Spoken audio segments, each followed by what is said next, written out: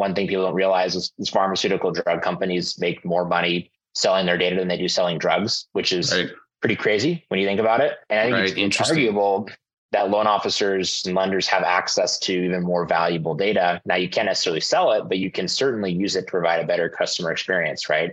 So can you bake in workflows where it's like, some of their kids are XYZ, age. So you start to kind of bake in these workflows and triggers around the data to almost have your own predictive analytics engine in a sense, right? I know they're potentially going off to school or getting out of the house at this age. I'm going to reach out. I know your car loan's paid off, right? So I think, sure, we do the birthday campaigns. We feel like we have some kind of cool, interesting content around that, whatever. But it's like, a lot of people are doing that these days. So what are the unique things you can do that stand out, that are automated, but are building a relationship with someone? I think those people that are thinking in those terms can increase that repeat business. The most inspiring stories from today's most successful mortgage brokers. Join your host, Scott Peckford, on I Love Mortgage Brokering. Hey, Broker Nation, Scott Peckford here. Today on the show I have Spencer Dusebout. He is the founder of Adium. It's a CRM AI company based out of the US. And we have a conversation about technology primarily. We talk about predictive analytics. We talk about ideas in terms of how to integrate technology better into your loan process, and just some of the trends that he's seeing given his unique position in the mortgage space. I think you're going to enjoy this conversation. Also on this Ask the Expert segment, I'm talking to Reuven Gorsh from Beaded about why the closing experience matters. Before I jump into that, I want to give a shout out to our title sponsor, Finmo. Finmo is a Canadian mortgage application, document collection, submission platform designed specifically for Canadian borrowers. It's very easy to use. As the borrower is filling out the app, it knows what documents that they're going to need. And we're finding more and more often that the clients are actually gathering their documents when they're filling out the app, because let's face it, most people don't know the answers to these questions.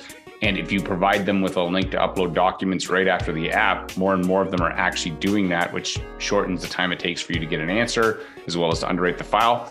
I encourage you to check them out at lendesk.com/Finmo and check out this conversation with Spencer. Hey, Spencer, welcome to the show. Hey, Scott. Thanks for having me. Great to be here. Hey, before we jump in, we're going to talk about technology. We're going to talk about kind of what things that people are doing right now that are working, but maybe just to give people context, something a little bit about who you are and your background and connection to the mortgage space. Yeah, absolutely. So I've been an entrepreneur really my entire life. I've kind of found myself creating technology in the real estate space, a couple years out of college, doing kind of predictive data analytics, generating leads around that.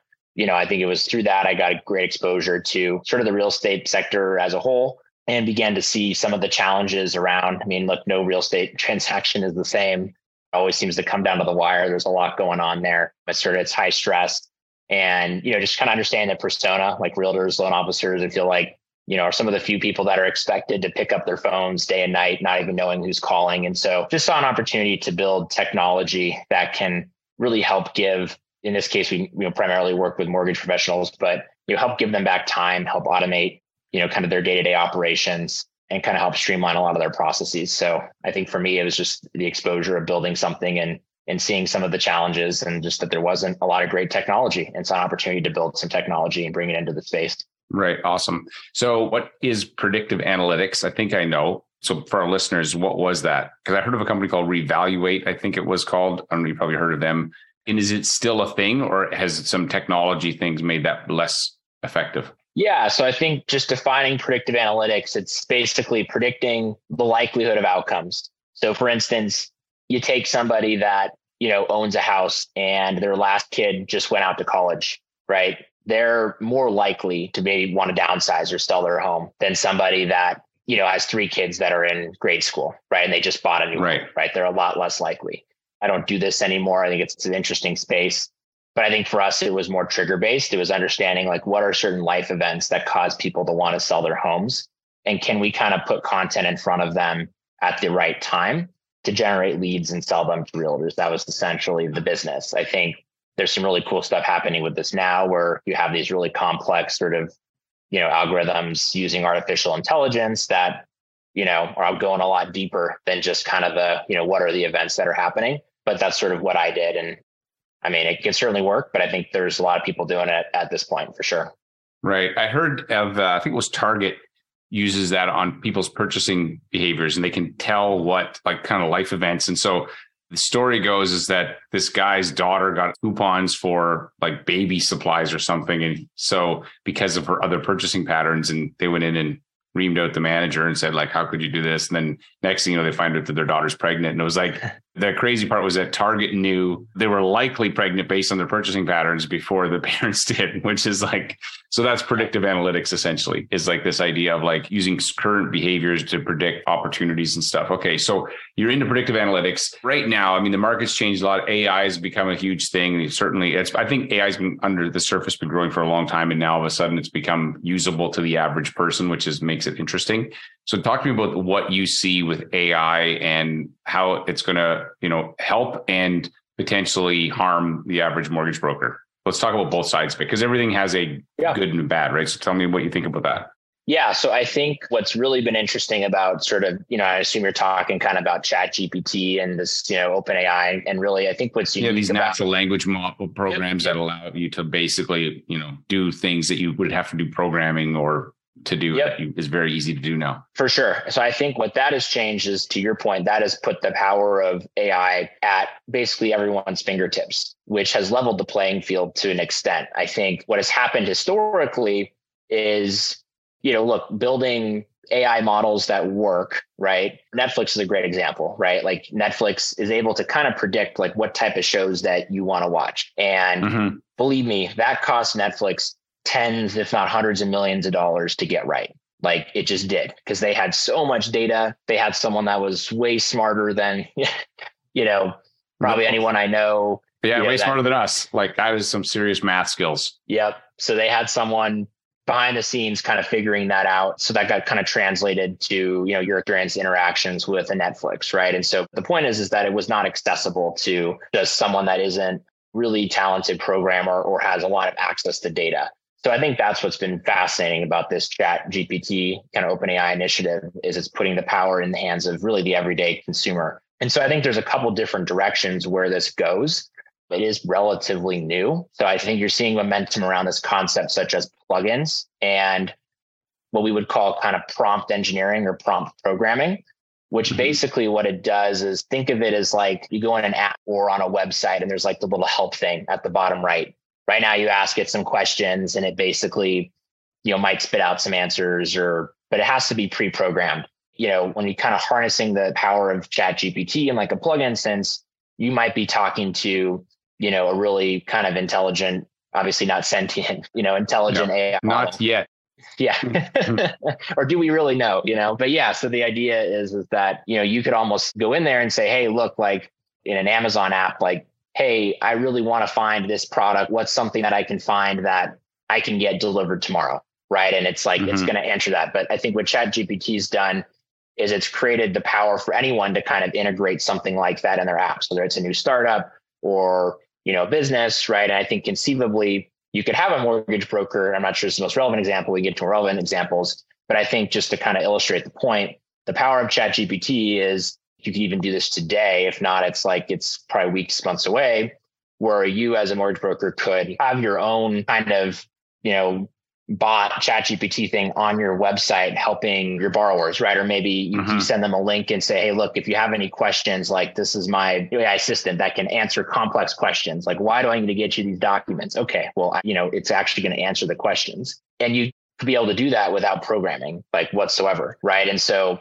I think kind of looking at it, it's like, how can a mortgage broker, use this for their own benefit? I think it's understanding that, how can you improve your borrower's experience, if you will? And it's how can it also save you time, right? And so, I think that if you haven't played around with ChatGPT, it's free. I would encourage you to do so, but you can ask it about kind of anything, right? Maybe you're thinking about, I want to open up a new brokerage or do a deal in the state. Well, I mean, that's a lot of research to figure out, what does it take to get licensed in the state? What needs to happen? You could ask ChatGPT, it'll just tell you, right? I mean, it can save you a lot of time. And so I think those are kind of the ways I think it's going to help. It's going to put the power of AI, kind of mortgage brokers can harness that to create a better experience and save themselves time. And then I think on the flip side of like, where is this going to be disruptive? I think, you're going to have some people try to come into this space and leverage that to maybe underscore the value of what a human being can do, right? So you're going to get some tech company. I mean, currently we've seen this in real estate, right? Like all these companies have sort of come and gone that, hey, we can come in here and charge you a flat fee and we don't really need to pay a real estate, 2.5%, 3%. They failed for a variety of reasons, but I think that this could open the floodgates to some different tech companies that think, hey, we can kind of, squeeze realtors or mortgage brokers a little bit by leveraging technology to do parts of their jobs. I think you're going to see some of that. I think it's not an immediate threat, but kind of looking on the horizon, I think that's something to be thinking about. And obviously, people will be using ChatGPT to negotiate their sale of their house, but the other guy's using it as well. And it's like, who's got the better, it's like my robot is going to compete with your robot to see who comes up with the best offer here. And yeah, I totally agree. I think that we're going to see some, a lot of these little businesses that are popping up using that natural language program are going to not be around. Like a lot of them is just experiments. A few of them are going to be amazing. A lot of them are just like experiments in who knows what's going to happen. I think back to like when Henry Ford was making the automobile, and people know the Ford name, but there were 100 other companies making cars and we don't know who they are today. A lot of them are gone, were swallowed up, or just, went under because it was like, oh, we see this new technology. It's going to transform travel, locomotion. You can go somewhere and drive in 3 hours and, not have a horse. And I feel like AI is doing that as well. But right now you have no idea who to bet on in terms of which horse is going to win, or which, car company, if you use that metaphor. And so, yeah, I think that's interesting. And I also think that like we're going to see the AI enhanced salesperson is going to be the first stage of this evolution. It's not going to be like just pure AI. It'll be like somebody who has that as a tool set that will make them much more effective in all aspects of their job. And if you don't do that, you're going to be at a disadvantage to the person who has figured that out. That's my thinking. But I totally agree. And I think what could end up happening is that just, it's like a bunch of years ago, having an MLS feed, or kind of property feed in your website was really hard to do. And now it's a, $10 WordPress plugin, right? And I think it's going to be something similar to that. So yeah, I think I love that there's always new change. Like personally, as a guy who is wired for this, there are some terrifying aspects of, I've watched a couple of videos on the sort of dark side of this whole technology that's not being really properly regulated. And it's kind of crazy, but you're like, I also am more optimistic. I'm like, well, we'll sort that out. I think. Okay. So then what other things are you noticing technology wise? Since you've got a CRM that you guys have built that's got a lot of technology baked into it. You had an AI tool that you built, you've been predictive analytics, you've done a lot of stuff.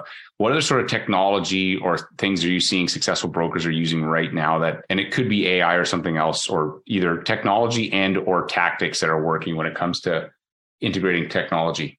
Yeah, I think we've had a pretty dramatic market shift from even, 9 months ago to today, or, certainly a year ago today. I think it's a different market where it was raining refinances, and basically the MO was, we just got to keep up, right? We just got to process as many of these things as we can. And now it's a market where it's like, it's not raining refinances. And the idea is we need to maximize every single opportunity that we have, and we need to differentiate ourselves by providing the best in class experience. That's ultimately the best way to fight kind of the AI wave, for the record, is just look, you provide a best in class experience. Like, someone's buying a home, like they're not buying a sweater online somewhere, right? They're going to work with you. But so I think for us, like what we're seeing is there's been a shift in the industry, and this is all the way from big banks, right, that are doing billions of dollars in volume every year, to individual, people have their own brokerages, right? I think they're saying, wow, I'm no longer just keeping up and surviving and trying to do as many loans as I can do. I need to find ways that I can get back to those numbers or a fraction of those numbers. And okay, let's look at technology to maybe help us do that. And so I think that's what we're seeing it, just before we get into more specifics, a general shift where people are saying, how can I use technology to maximize every single opportunity and provide the best experience possible? And so a great example of this is lead conversion, where it's like you get a referral from, maybe it's a realtor where you're paying for an online lead or whatever, those leads mattered, a year or two ago, but if they fell through the cracks, you still had so much on your plate that it wasn't going to be the end of the world. Nowadays, it's like any opportunity you get, it's like, you got to make the most of it. And so I think what we're seeing is people are starting to understand that like, we need to do whatever we can to maximize every opportunity and put technology in place. And so when you get a new lead, you get a new referral, how can I reach out to them immediately? Right? How can I communicate with them via text? Most home buyers in the United States these days are millennials. They prefer to be communicated with via text. They don't check their emails, right? So antiquated software systems are all email. It's like, okay, so how can I reach out right away? How can I text them when they start an application and they kind of stop or get stuck? How can I re-engage them? These are the types of things people are thinking about. It's basically, I'm getting a lot less bats. How can I make sure I'm not striking out? How can I make sure that I'm having the best at-bats possible? I'd say that's one of the biggest trends we're seeing. I'm curious, have you seen that as well? Yeah, for sure. We actually just did a conference and it was all about increasing your conversion rates because like lead count is down. So you got to make the most out of every lead. And so we focused a lot of our energy around just having those discussions around increasing conversion rates. And so I totally agree with you. And the idea of speed to lead, that's always been important. But like, in a market like this, especially for, in the US, even in Canada, the refinance market, people only refinance if they really need to. Like they're not breaking that other mortgage or paying that off unless it's necessary. And so it means a lot of the volume. It's interesting though, that like, again, as a Canadian, like we have shorter terms, typically 1 to 5 year terms. You guys have 15, 20, like 30, whatever. And so the opportunity that was in the refinance game that is not here right now. And now it's like, it may come back, but probably not to the same degree. But like some businesses seem to be built around it. Like Better Mortgage was like a huge company that did tons and tons of refis. And then rates go up and then they're like, they're laying off people on Zoom, like by the thousands, And so It seems like, how do you build a business that actually, like, that there's cycles, like, low rates don't last forever. High rates don't last forever. That real estate cycles. And so then how do you build something that actually withstands both cycles instead of just makes money and like a bandit in one and the other one like is barely holding on in the other cycle? Like it seems sort of, I don't know, maybe I'm just naive that way, but what are your thoughts on that? Yeah, I think that, and again, I'm really speaking, I assume it's similar to the Canadian market, but I'm not as familiar. And the US market, there's always a huge demand for, buying homes, right? And so that your baseline, there's at least going to be 3.5 million real estate transactions, even in a year like this year with higher rates, right? And so purchase business doesn't dry up. Refi business is very boom or bust, to your point. It's like Better.com makes a ton of money and then they realize, our whole model was built. Or even these iBuyers that were like buying properties because they knew the market was kind of slowly moving up. You weren't going to get burned. But I mean, I'm not that smart, but I knew when the music stopped, these guys were going to get stuck with huge balance sheets of properties that they're like, shoot, now we've got to try to clear these. And so you see that as this is the new thing. Oh, not anymore. Time out. We're thinking, you got to think through the cycles and be like, is this business going to make sense? Or if it isn't, how do you mitigate that? How do you make sure that you're not like so overextended in that cycle that you're like, shoot, having to lay off thousands of people like Better? I think it's purchase business. If you have great relationships with realtors, people are going to keep buying houses. They're going to keep sending you deals. And you differentiate that by having an awesome process that is just buttoned up and a realtor feels like they throw a lead over to you. You're going to get them pre-qualified quickly. You're going to give them a great experience. But again, like we're only human. I think that's the point of building systems and leveraging technology is like, look, there is the rare person who's great at making the 10th follow-up phone call. I haven't really met that person. Many of those people met one. usually. I met one. Yeah, there you go. Yeah. The guy is a beast. He's based out of Houston, Texas, and he will phone and like he is not normal. So that's great for him. I'm not. But yeah, but it's extremely rare. He'll make 200-300 calls in a day sometimes, which is like So if you're not doing that, and you can make an argument for that guy, like why not just pay the machines to do it for you, right? And use that time to do something else, right? So I think that's the key is we just leverage technology to be that backstop, so nothing falls through the cracks. I think that's how you win purchase business. That's what we've seen the people that are most successful, on our platform or just in the industry. We work with some of the top producers nationwide. They've got great systems. So they're, in great relationships with realtors, and the realtors just feel 100% they can count on throwing this person their business. Right. I actually have a question for you. So one of the things to talk about, like if you're trying to get your business dialed in, is to map out what I call your customer journey from first contact to client for life, all the steps. And then there's going to be technology that does some of those steps. Some of it's going to be automation, some of it's going to be live. If you think of it like we all sell a commodity, so we have access to mortgages for the most part, the same rates, and there's not a lot of difference. And so it's like we all have hamburger stands, and the differences is in how we make the hamburger and how we spice the hamburger and what do we include and kind of like what things we emphasize. And so why I go to your hamburger stand versus someone else's is going to be based on your customer experience, because ultimately you can get access to the same stuff for the most part. So given that you have this CRM, you got lots of users on it, I always think you got to have moments of wow, or those little, whatever their touches, it could be ideas.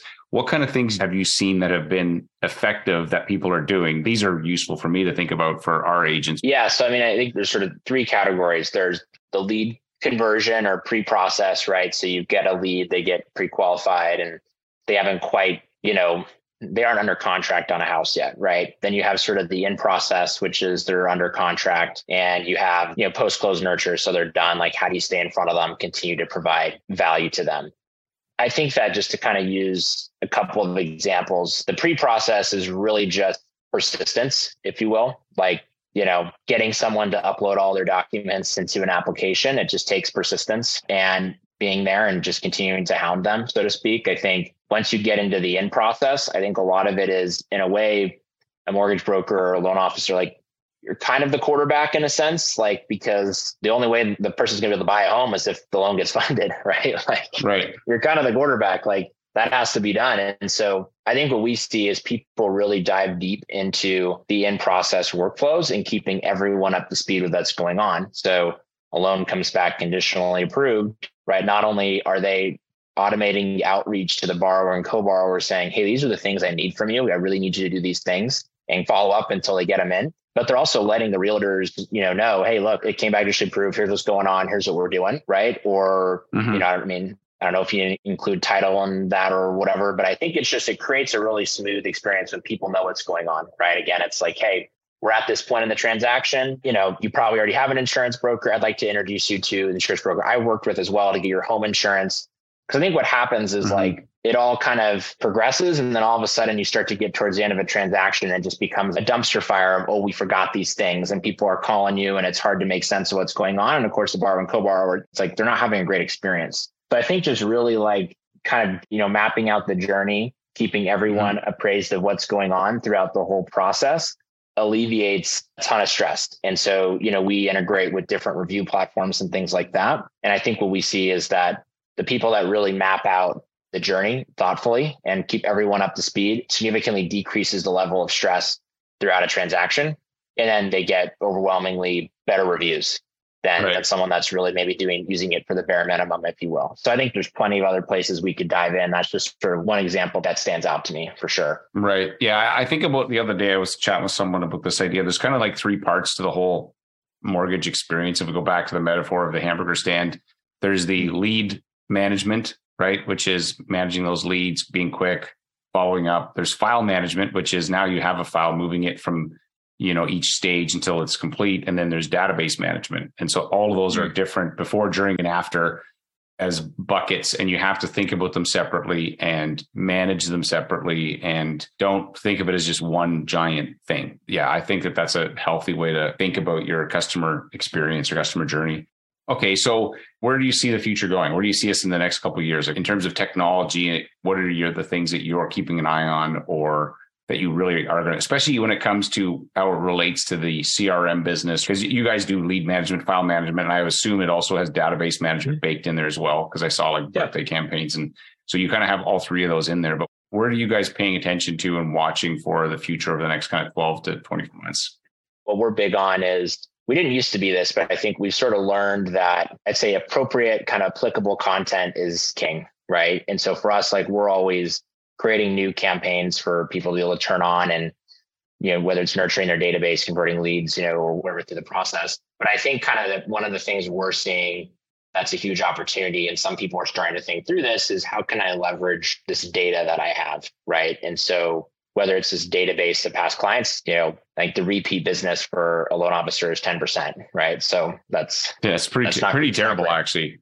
Yeah. So it's how can you use your database to build a relationship, keep in touch with these people? But it's also, when you're doing a loan with someone, a lot about them, right? And so it's like, if they have a car loan and when that's going to be paid off, and it's like, that's in the LOS. And so the point is like, can you leverage that data and then reach out to someone, say their car payment is supposed to be paid off in 16 months. Like, hey, congrats on paying off your car payment. I remember I thought it was going to be paid off around now. Would you like me to run a scenario for you? So if you put the $400 on your car payment towards your mortgage every month, here's how much it could save you in the long run, which, for US 30-year mortgages, it's quite significant. That's just sort of one example. But I think that that's what we've seen across the industry is like, one thing people don't realize is pharmaceutical drug companies make more money selling their data than they do selling drugs, which is pretty crazy when you think about it. And I think it's arguable that loan officers and lenders have access to even more valuable data. Now, you can't necessarily sell it, but you can certainly use it to provide a better customer experience, right? So can you bake in workflows where it's like, some of their kids are XYZ, age. So you start to kind of bake in these workflows and triggers around the data to almost have your own predictive analytics engine in a sense, right? I know they're potentially going off to school or getting out of the house at this age. I'm going to reach out. I know your car loan's paid off, right? So I think, sure, we do the birthday campaigns. We feel like we have some kind of cool, interesting content around that, whatever. But it's like, a lot of people are doing that these days. So what are the unique things you can do that stand out, that are automated, but are building a relationship with someone? I think those people that are thinking in those terms can increase that repeat business number dramatically. And so I think for us, it's one, providing the capabilities, which we do, but I think it's also providing, new, fresh, ongoing campaigns. It's like, cool, there's a happy Halloween campaign. Is that going to move the needle for your business? No. So we want to partner with our customers to make sure that they are getting really fresh ideas that are powerful to drive relationships and no one else is doing. I think people that are thinking in those terms are going to have a good shot at building those relationships and winning repeat business. Right. Yeah. So if you think about it, you have the relationship already, you have the data, and now that you need to apply some kind of, science or software to look for opportunities that are unique in those data sets and then leverage those back using the existing relationship. So that's interesting. I hadn't heard that pharma. I just did a quick search. It says data is pharma's next blockbuster. So that's a huge thing that you said that the pharmaceutical companies make money off data. Right. It's kind of like a lot of businesses are not what they look like on the surface. Like I watched a thing recently was like the value of airline versus its points plan. The points program. So like an airline was $5 billion. The points program was 25. It was literally 5-1. So it's essentially a loss leader for the points program. Like they didn't even need to make money, which most of them don't, but they had to figure out another way to make money. And it was these points programs. And so we as mortgage brokers are going to have to apply some creative thinking to these relationships that we have, the data access that we have. And now with these new capabilities that we can run, much more complex algorithms, if you will, or analysis on this data to find opportunities and then go back to the relationship and say, hey, man, I got something that can help you out. Yeah, you're probably right. But that means get good data, keep it clean. If you don't do that, it costs you a fortune in a few years if you don't have your data organized. Yeah, I think it's three components. It's the data has to come in to a system. There has to be an engine that makes sense of the data and creates workflows around it. And then the content goes out, right? And to give you an example, like a very successful client of ours, we've kind of done an integration where basically they're getting data from past clients, like they've of course opted in, but like from the IRS in terms of whether their income goes up or whatever. So now it's like they had someone they did a loan with 4 years ago. Well, they just must have gotten a huge promotion. Their salary doubled or they had a big windfall somehow. They know about it. And that just triggers an outreach saying, hey, just checking in. How are things going for you? It's a good market for investment properties right now. Always looking to kind of connect and provide value in any way I can. Right. And it's like to the person receiving that, it's like, whoa, this is interesting. What great timing. This is cool. Let's talk about this. But it's highly personalized and customized to kind of where they're at and their needs. And so it's like the people that are doing things like that and thinking in those ways, they're bringing better data into the system. They're setting up their technology in a way that can automate it because if you have a database of 10,000 people, you can either hire someone and pay them a full-time salary, or you can just buy software that can do it for you. Just buy the software, but then you have the right content, the right messaging going out, those types of workflows are creating a unique experience for those borrowers and giving them a lot of leads. Right. And so again, does this stuff matter in a market where is raining refinances? No. Does it matter any other point? Yes, it does. Right. And so I think that's the opportunity is, the industry has a little more time on their hands than they did 2 years ago. So maybe let's use this time to maximize every. I think we'll be better for it, if we use the time and implement better processes. So if people want to find out more about you, where can they find you online, your company and what you guys are doing? I know you're growing really rapidly. You're innovative. So tell me about where people can look you up. Yeah, absolutely. Our website is www.thinkadium. So that's AIDIUM.com. So go there to learn more about what we're doing. Take a look at the product or schedule a demo if you want.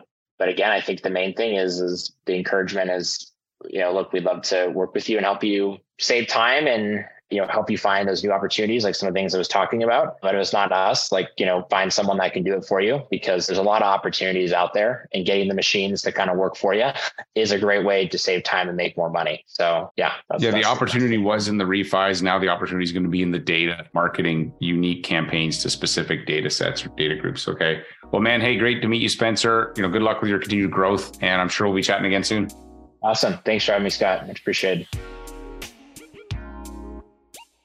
All right. Thanks again for listening to that conversation with Spencer. Hopefully you got some ideas in terms of trends in technology that you're seeing as well as us. In this next segment, I talked to Reuven from deeded.ca about why the closing experience matters. Hey, Reuven, welcome to Ask the Experts. Hey, Scott. Thanks again for having me. Hey, so what's the topic we're going to jump into today? I love for us to talk about the closing experience and specifically why it matters. Because I think, we have conversations almost every day, a few conversations every day with folks in the broker community. And it's an interesting conversation. It keeps coming back again and again in terms of really understanding the value specifically of why a closing experience matters and how it reflects on all the hard work and all the reputation and goodwill that brokers built with their client, and how it can all either go extremely well or it can, literally blow up to pieces. It's kind of the last part of the entire process, and you want it to go smooth. Okay. So walk me through some of the things that you think about in terms of like creating a great closing experience.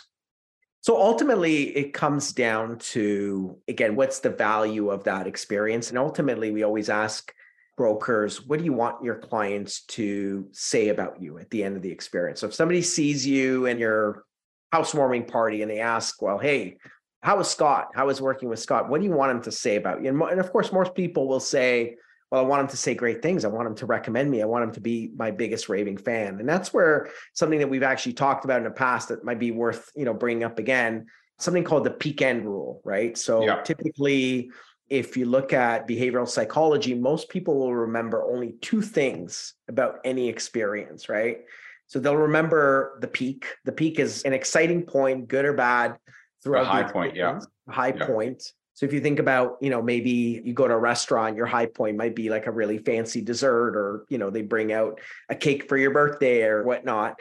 And then they always remember the end, right? So how any experience will end, and you can sort of put yourself in so many examples, so many different situations. Like, for example, most people that go to Disney remember the peak, maybe it's Space Mountain, and then they remember the Orlando airport on the way back home, right? And maybe the Mickey ears. Getting stuck in traffic, exactly. Standing in line for 4 hours or something in the heat, that's like a negative experience in the middle, but they don't remember that. That all gets averaged out. So from my understanding of this whole concept is that even though, it could be a rough day, they're going to remember the peak point a month later, and they're going to remember the end. And so what was the end like, and how can we engineer a good end or a good closing? So okay, what other kind of thoughts do you have on this idea of making sure that we have a good end to the transaction? So for us, it's really a couple things. One is to truly be an extension of the broker's experience. So think about, closing is almost like the third leg of the stool. You've got hunting for a lead, converting him into an application, a submission, they finally get approved.